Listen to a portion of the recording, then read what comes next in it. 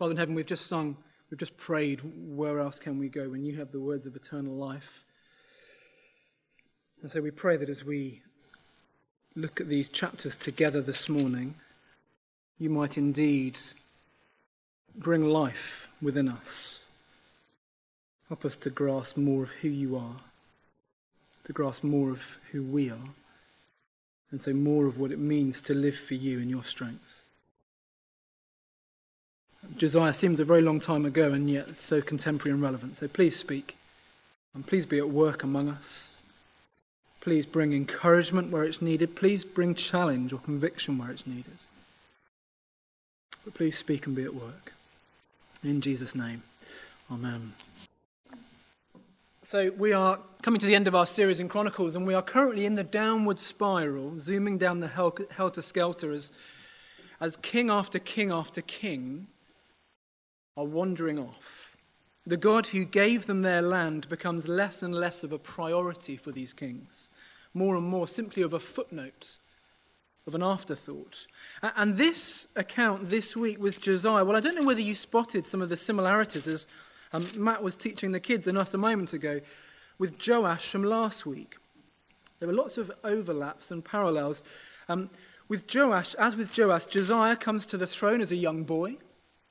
As with Joash, he collects funds for temple restoration. As with Joash, he stands in the king's place in the temple precincts. And indeed, as we'll see, for both of them, they lead the nation in some kind of covenant renewal, of a turning back to the Lord. The big difference, though, this week with Josiah we'll see, is that if Joash's reign was, in football terms, a game of two halves, do you remember we went up the mountain and then fell down the other side as Jehoiada died? Well, this week, Josiah does really well until injury time. And there's an awkward own goal, and he spoils it a bit in the final minute. What we'll see is that Josiah is something of a high point in terms of the kings going through Chronicles. He brings some kind of reformation. He brings faithful worship back again to the people of God. And so he is famous in many ways. You have a number of Christian families calling their sons Josiah for good reason, largely because he is a good guy. He is the last good king. He is the last big king to be spared exile, as it happens. But his end, and we'll see at the end of chapter 35, I think it's meant to leave us feeling frustrated. Because again, even in our very best moments, you recognize some things of the limitations and flaws of humanity, of earthly kings. Kings who get it wrong, who can only really create external laws and create external obedience. And so, of course, he will point ahead again to the perfect king we are longing for. What we're going to do this morning is we're going to work fairly quickly through the whole of the 2 chapters if we can. And I'm going to try and have my cake and eat it, both trying to give a big picture overview, but as well as that, to bury down into some of the applications for us at various points. It'll help if you have a Bible in your hands or on your phone or tablet or memorized. We're on page 467 if you have a church Bible, it says on the screen.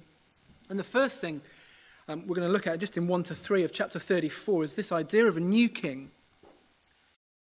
So rather like Joash, he begins very early. Josiah was just an 8-year-old boy when he took over the throne. He was 16 when he started to serve God, to seek God. And it seems he was 20 when his reformation begins. And the thing about being 20 as a king of the people of God is that at 20 you essentially begin to take the reins. It's at 20 you begin to have a say. But before this point, you were advised by your regent, who was kind of ruling on your behalf in many ways. But at 20, you're given power, and so at 20 he begins. And yet it's striking, what he begins with is pretty destructive. He begins with what I've called a total mortification. Mortification means putting things to death. And so it's striking that what he does is he begins by dealing with false worship that is rife among the people of God. He gets rid of it.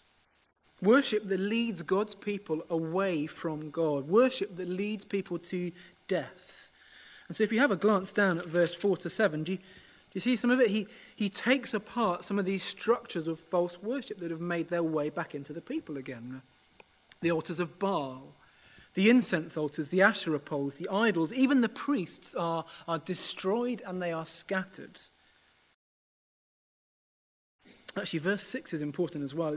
We miss it because we don't know the geography, but in verse 6, the names of the towns there, Manasseh, Ephraim, Simeon, as far as Naphtali, well, even though the land has split, do you remember, into north and south? Even though the land has split, those towns are in the north. Which means there's something of a reunification that is happening under Josiah, something of a minor reunification at least, for a time. His rule and his influence seems to extend beyond just the south, but into the north as well. And so it's pretty destructive. And to us it sounds awkward, doesn't it? With our ears from our times, it sounds intolerant and inappropriate and problematic and barbaric. But again, maybe for us that shows something of the way in which God has shrunk in our minds. How much we minimize his holiness, how much we minimize the sinfulness of sin, the incredible dangers of false worship. We've watered him down.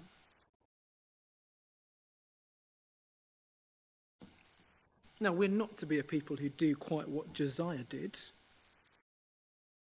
but we are to be a people who put to death sin, who constantly put to death the sinful nature within us, who root out and destroy the other gods whom we worship. Josiah's vehement, angry removal of false worship from his people shows us again something of how rightly jealous our God is. And yet how content, perhaps, we can be with our own sin and our own idolatry and our own little gods, and we turn a blind eye to them and we excuse them and allow them, we mollycoddle them even. Or even how content we can be with sin within the church community. Just thinking as individuals now, but the wider corporate body, we avoid the awkward. And we don't say what perhaps we ought to say. We don't challenge perhaps where we ought to. I was reminded of the story recently of Parembi the hunter. Parembi was it comes in a book written by a missionary called Paul White, children's books, but with lots of life lessons. He tells the story of leopards. And a leopard skin, where they're writing in their context, were worth many cows in the marketplace. And so a leopard is hunted and a leopard is killed. It was a mother leopard, it turns out. And they find this cute little kitten leopard. Who would love that as a pet? I would. And Parembi takes this baby kitten leopard home as a pet for his children. And yet the village chief is not happy. He says, no, little leopards become big leopards and big leopards kill people. They ignore his advice. And they say they will teach this leopard differently and it won't be the same for them. They will bring it up on milk and other stuff. And the leopard grows into an adult. He's kind to the children. He's a great pet. Until one day this leopard licks a wound and gets his taste of blood. And little leopards become big leopards and big leopards kill people. You see, sin has a way of growing, and yet we, whether in church or whether personally, we turn a blind eye to our sins. We mollycoddle them, we allow them, we excuse them, we ignore them, we try and say, well, it's not my fault, it's this reason, or this, or God doesn't mind that much, or he's here to forgive me, that's his job, or...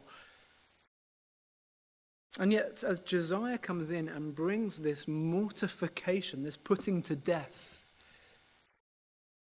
we're reminded of the fact that we need to put to death the sinful nature each day. We live in a world that will excuse it. The interesting thing he does then, though, he doesn't just put to death the sinful nature, if you like. he pursues true worship as well. Paul might put it, he doesn't just put to death the sinful nature, he puts on Christ. You see, our hearts were made to worship. There's a sense in which we can't stop worshipping. We were made to be people who worship. That's the way we are created. And yet when you get rid of one false thing to worship, it needs to be replaced by a true thing. It means when you deal with false worship and Asherah poles and Baals, idolatrous worship, we need to focus on the one whom we were made to worship, the one in whom we find rest, the one in whom we find joy and life and patience and peace. That those false things that we worship are simply pale shadows of what our true worship ought to be. Which means for Josiah, as we saw with Joash last week, there is a temple repair happening again. It's 6 years later, it makes Josiah 24. And do you remember, we've seen week by week by week this idea in Chronicles that true and faithful worship is foundational to the people of God. And so the state of the temple as you work through Chronicles is something of a barometer for the spiritual state of the people. Do you remember that the writer recounting history in such a way that the future generations learn the lessons of history? That we don't make the same mistakes again and again and again and again and again, because we have a tendency to do that. And so in Josiah goes, sending teams to repair the temple. Practical work happens. There are carpenters and there are builders and there are labourers. They're all called in. And yet in 14 to 15, as Hannah read for us, look what they find as they are sorting out the temple. While they were bringing out the money that had been taken into the temple of the Lord, Hilkiah the priest found the book of the law of the Lord that had been given through Moses. Hilkiah said to Shaphan the secretary, "I have found the book of the law in the temple of the Lord." He gave it to Shaphan. It's probably Deuteronomy that they find. And straight away they see something of the importance of this find. And so it goes to the king, and there is this, fourthly, a desire to hear the word of God. Do you see, with total worship, with true worship, must come a desire to hear what God is saying to us. And so let me read from verse 19 of chapter 34. When the king heard the words of the law, he tore his robes. He gave these orders to Hilkiah, Ahikam son of Shaphan, Abdon son of Micah, Shaphan the secretary, and Uzziah the king's attendant. Go and inquire of the Lord for me, and for the remnant in Israel and Judah about what is written in this book that has been found. Great is the Lord's anger that is poured out on us, because those who have gone before us have not kept the word of the Lord. They have not acted in accordance with all that is written in this book. It's interesting, isn't it? Discovering God can sometimes be a really uncomfortable experience. Josiah sees the implications as he reads probably Deuteronomy. It's a theme that you find again and again in the scriptures. Think of Isaiah as he encounters God in his throne. Isaiah 6, "Woe to me," Isaiah cried, "I'm ruined, for I'm a man of unclean lips, and I live among a people of unclean lips, and my eyes have seen the King, the Lord Almighty." Think of Jesus as he advises Simon Peter on fishing tactics. Do you remember? Jesus said to Simon, "Put out into deep water and let down the nets for a catch." Simon answered, "Master, we've worked hard all night and haven't caught anything, but because you say so, I will let down the nets." When they had done so, they caught such a large number of fish that their nets began to break. So they signaled to their partners in the boat to come and help them, and they came and filled both boats so full that they began to sink. And when Simon Peter saw this, he fell at Jesus' knees and said, "Go away from me, Lord. I'm a sinful man."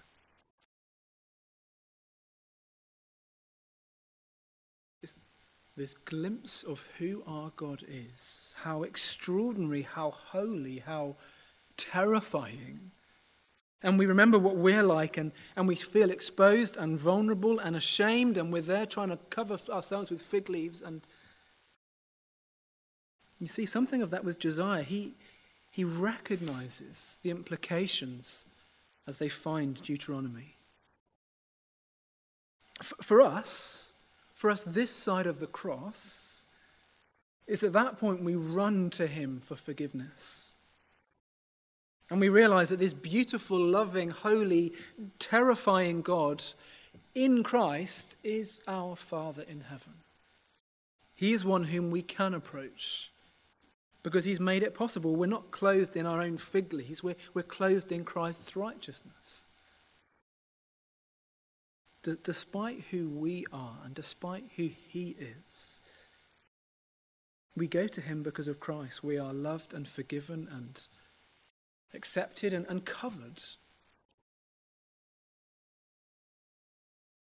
I think it's also striking with Josiah that you see something of the distinction between a general awareness of God's words and then suddenly this zealous desire to understand them and apply them. Has that been your experience? Sometimes the Lord just gives you such painful clarity, piercing.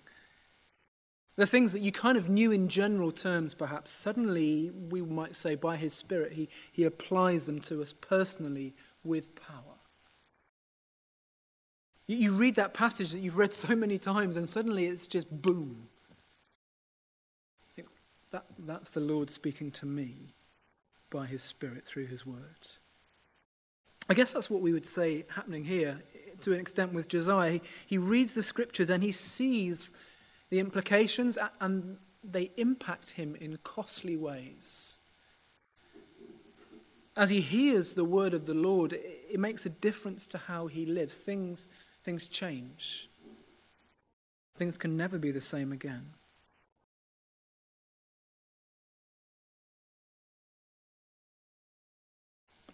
And so from this desire to hear the word of the Lord comes a faithful new beginning. This is the big chunk in the middle of the passage, 34:29 through to 35:19. And at the heart of Josiah's reign, he leads the people in the celebration of the Passover. That's his big thing. Remembering and rejoicing again in God's faithfulness, God's kindness, God's rescue. Do you remember the Passover? It was that meal instituted as God rescued his people from Egypt. It's something at the core of who they are in their identity.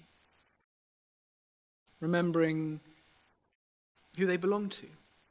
Remembering who they were. Remembering the redemption, the ransom, as he brought them to himself and gave them a new land. And so as they celebrated again here in chapter 35, it not only reveals something of a fresh commitment to the word of God, but it's also as if it's a new beginning again. They're remembering who they are again. Have a look down at that section. There are a number of things I want to point out. Key things for us to chew over and meditate upon it. It begins 34 verse 29 to 30 with this kind of covenant renewal ceremony.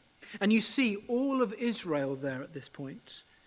All of Israel listening to the book being read. This is not just the leaders, not just the keenies, not just the creme de la creme, but rather the word of God again at the heart of the people. And so it is that God's word is always at the foundation for renewal and revitalization among his people, whether that's an individual thing or a corporate thing. His word must always be central and foundational, whether daily, small scale, or once and for all. It's God's word that brings life and change. The trouble is our hearts wander and we look for other silver bullets that we think might just work. But actually, as you read through the scriptures, it's always the word of God. It's his word that brings life. God speaks and worlds are created and lives are transformed. So his word is central here. It's interesting, as they celebrate the Passover, secondly, they do it at the proper time. The minutiae of the details and the dates are faithful. They tick each and every box. Now, I know some of you have been reading in between the sections through Chronicles, and you might remember King Hezekiah. A few chapters before, he celebrated a Passover. He was another blip in the kingly decline. But he hadn't been able to do it at the right time. Whereas Josiah does. He ticks each and every box, whereas Hezekiah had just done pretty well. It's worth noticing as well, just on the way past, that Jerusalem at this point is not a large city. It's not a big place, and so for the Passover festival to happen, there is this massive, enormous influx of people. As you read the verses, imagine the hordes of people gathering to celebrate, the hustle, the bustle, the sounds and the smells and the mess and the mayhem. It's overcrowded, it's joyful, and people have travelled miles to be there. We lose something of that as we just kind of read words on a page.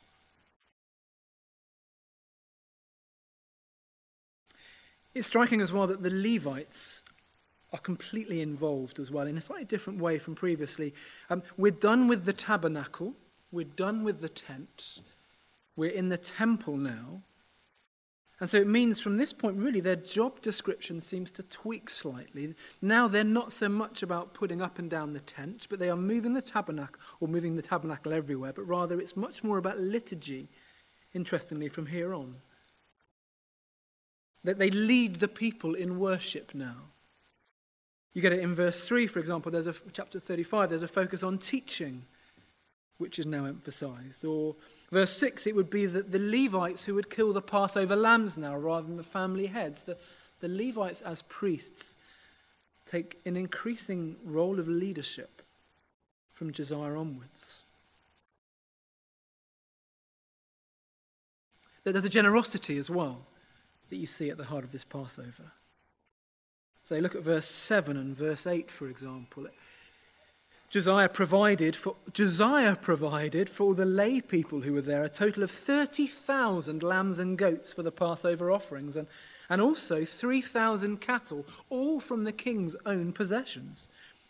Verse 8, his officials also contributed voluntarily to the people, and the priests and the Levites. Do you remember, it sounds a bit like David again from a few weeks ago at the end of 1 Chronicles, chapter 29. They were collecting for the temple. Do you remember David's generosity? David gave from his own savings, his own bank account. Well, you see it here again now with Josiah and his leaders. They aren't simply doing the professional arm's length job. They are personally invested in a way that is costly for them. And so it's Josiah that provides the animals for the sacrifices. It's the officials that contribute voluntarily to the people and the priests. The other thing that you see is that it's not sort of slapdash. Again and again and again, you get this refrain, this comment saying that it is done in the way prescribed by their forefathers. So verse 6 again. Slaughter the Passover lambs, consecrate yourselves and prepare the lambs for your fellow Israelites, doing what the Lord commanded through Moses. Or verse 12, they set aside the burnt offerings to give them the subdivisions of the families of the people to offer to the Lord as it's written in the book of Moses. Or verse 13, roast the Passover animals over the fire as prescribed. Or verse 15, the musicians, the descendants of Asaph, were in the places prescribed by David this time. Asaph, Heman, and Jeduthun. It's according to Moses' commands or David's instructions. It was all as it was prescribed, even to the extent of the little details. Verse 13, they roasted the Passover animals over the fire as prescribed, boiled the holy offerings in pots, cauldrons, and pans, and served them quickly to all the people. There's a deliberate haste. Do you remember why? Because at the original Passover, they had to be quick.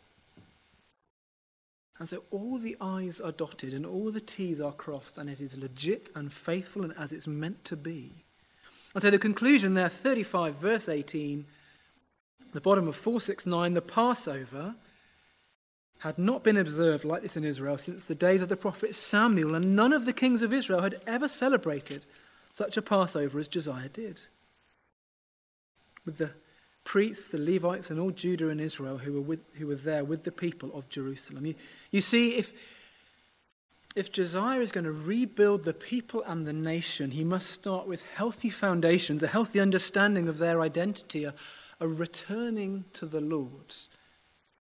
And the Passover in large part is them doing that. It's remembering who God is, remembering who they are, and what he's done and what he's like. That's why when we have the Lord's Supper, every month or so, we are remembering, in many ways, who God is and what he's done and what he is like, and so who we are. Because we're a people who forget. One writer put it like this, speaking of this section of Chronicles. They said, Israel must be drawn constantly back to its roots to know again and again its true identity. And they get this. To be delivered from the delusion that comes from the normal preoccupation with the routine, the menial and the material, that the sum of life is no more than this. You see, in the daily grind of life, to remember who we really are, because what we do day by day, hour by hour, tricks us into thinking that's what life is all about, that this is all there is. And yet the people are to take a step backwards to remember the Passover, remember who God is and who they are. This writer continues, and so he continues, they can have hope. That is, that which characterizes the people of God essentially is their knowledge of his past faithfulness to them and their hope that knowledge is a guarantee of future security. So to look back and so to look forwards with hope. And verse 19, top of page 470, would be a wonderful place to finish our sermon. There is something of a sense of ought there, of finality, of happily ever after. Josiah the king, Josiah the hero, aged only 26, and he has reformed the nation. But we don't stop there. Because we're still on the helter-skelter. He was just a blip. And so interestingly, his reign doesn't end well. And we are looking at our watches thinking, come on, how much injury time is there, ref? And suddenly there's this own goal. And we shouldn't duck these verses because they're here for a reason, and that reason is for our good. I'm going to read from verse 20 to the end, and then talk briefly about them. After all this, when Josiah had set the temple in order, Necho, king of Egypt, went up to fight at Carchemish on the Euphrates, and Josiah marched out to meet him in battle. But Necho sent messengers to him, saying, "What quarrel is there, king of Judah, between you and me? It is not you I'm attacking at this time, but the house with which I am at war. God has told me to hurry, so stop opposing God who is with me, or he will destroy you." Josiah, however, would not turn away from him, but he disguised himself to engage him in battle. He would not listen to what Necho had said at God's command, but went to fight him on the plain of Megiddo. Archers shot King Josiah, and he told his officers, "Take me away, I'm badly wounded."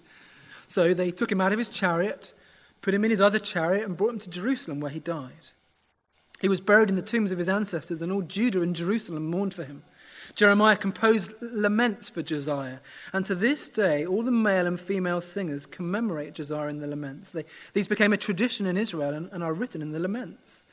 The other events of Josiah's reign and his acts of devotion in accordance with what is written in the law of the Lord, all the events from beginning to end are written in the book of the kings of Israel and Judah. You see, he was a good king, but he was still flawed, both in himself but also in the extent of his kingdom. And so there was a faithful new beginning, but he still couldn't create an internal transformation. Just briefly, let me try and help you see what happened. The big picture political background at this time is that the Assyrians are on the decline, but they are being propped up by the Egyptians, and they form some kind of allegiance.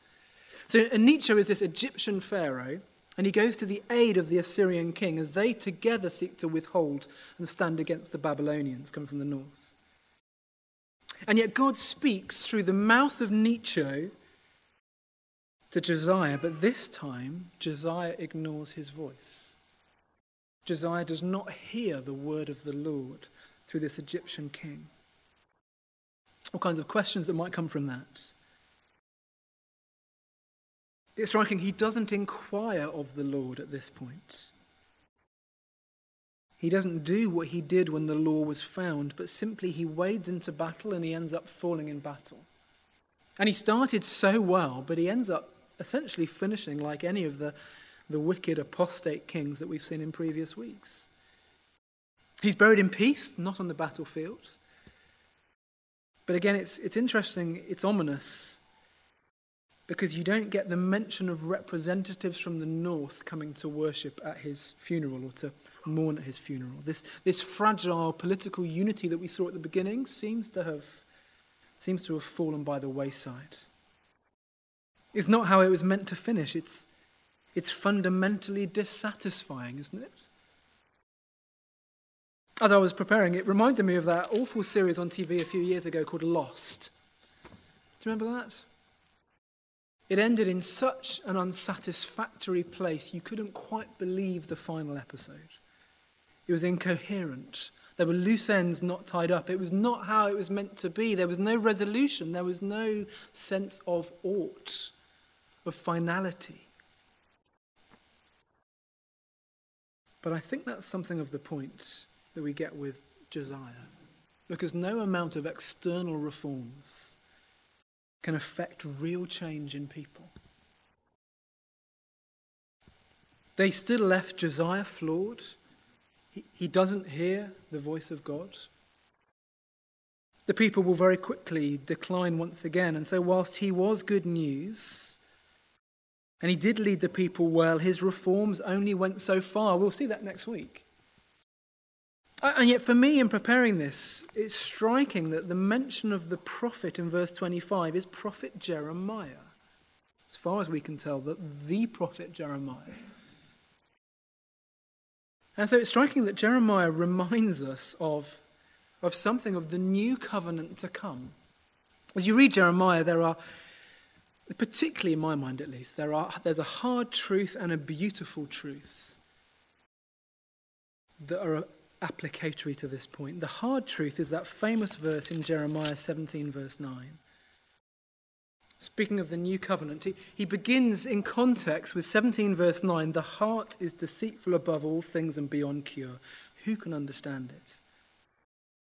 That's the context for Jeremiah. It means that our biggest problem in daily life is not out there somewhere. It's those things that make us slip up, or those people or those situations, but rather our biggest problems in life are in here, in our own hearts. And what comes out of us, however much we don't like it, comes out because it's already in there. The human heart is deceitful above all things and beyond cure. That way that we're always naturally self-reliant and proud, we're daily self-deceiving, we want to be in charge. We want to convince ourselves that our motives are pure and this is what God wants of us and this is the right thing to do. But no, we're not neutral. That the heart is deceitful above all things and beyond cure. Or at least it's beyond any human cure. Because as Jeremiah continues, it points us ahead to a new covenant, a beautiful truth. The hard truth is that our hearts are deceitful. The beautiful truth is that there would be a new king who would come and bring reformation. And he would change us, but not from laws from the outside, laws and structures to alter our behavior, but rather establish a new covenant and change us from within. Not having the law in a temple, as Josiah repaired, made of bricks and mortar, but rather a law within our own hearts by his Spirit. Have a listen to Jeremiah 31. The days are coming, declares the Lord, when I will make a new covenant with the people of Israel. It will not be like the covenant I made with their ancestors when I took them by the hand to lead them out of Egypt because they broke my covenant, though I was a husband to them, declares the Lord. This is the covenant I will make with the people of Israel after that time, declares the Lord. I will put my law in their minds and write it on their hearts. I will be their God and they will be my people. No longer will they teach their neighbor or say to one another, know the Lord, because they will all know me.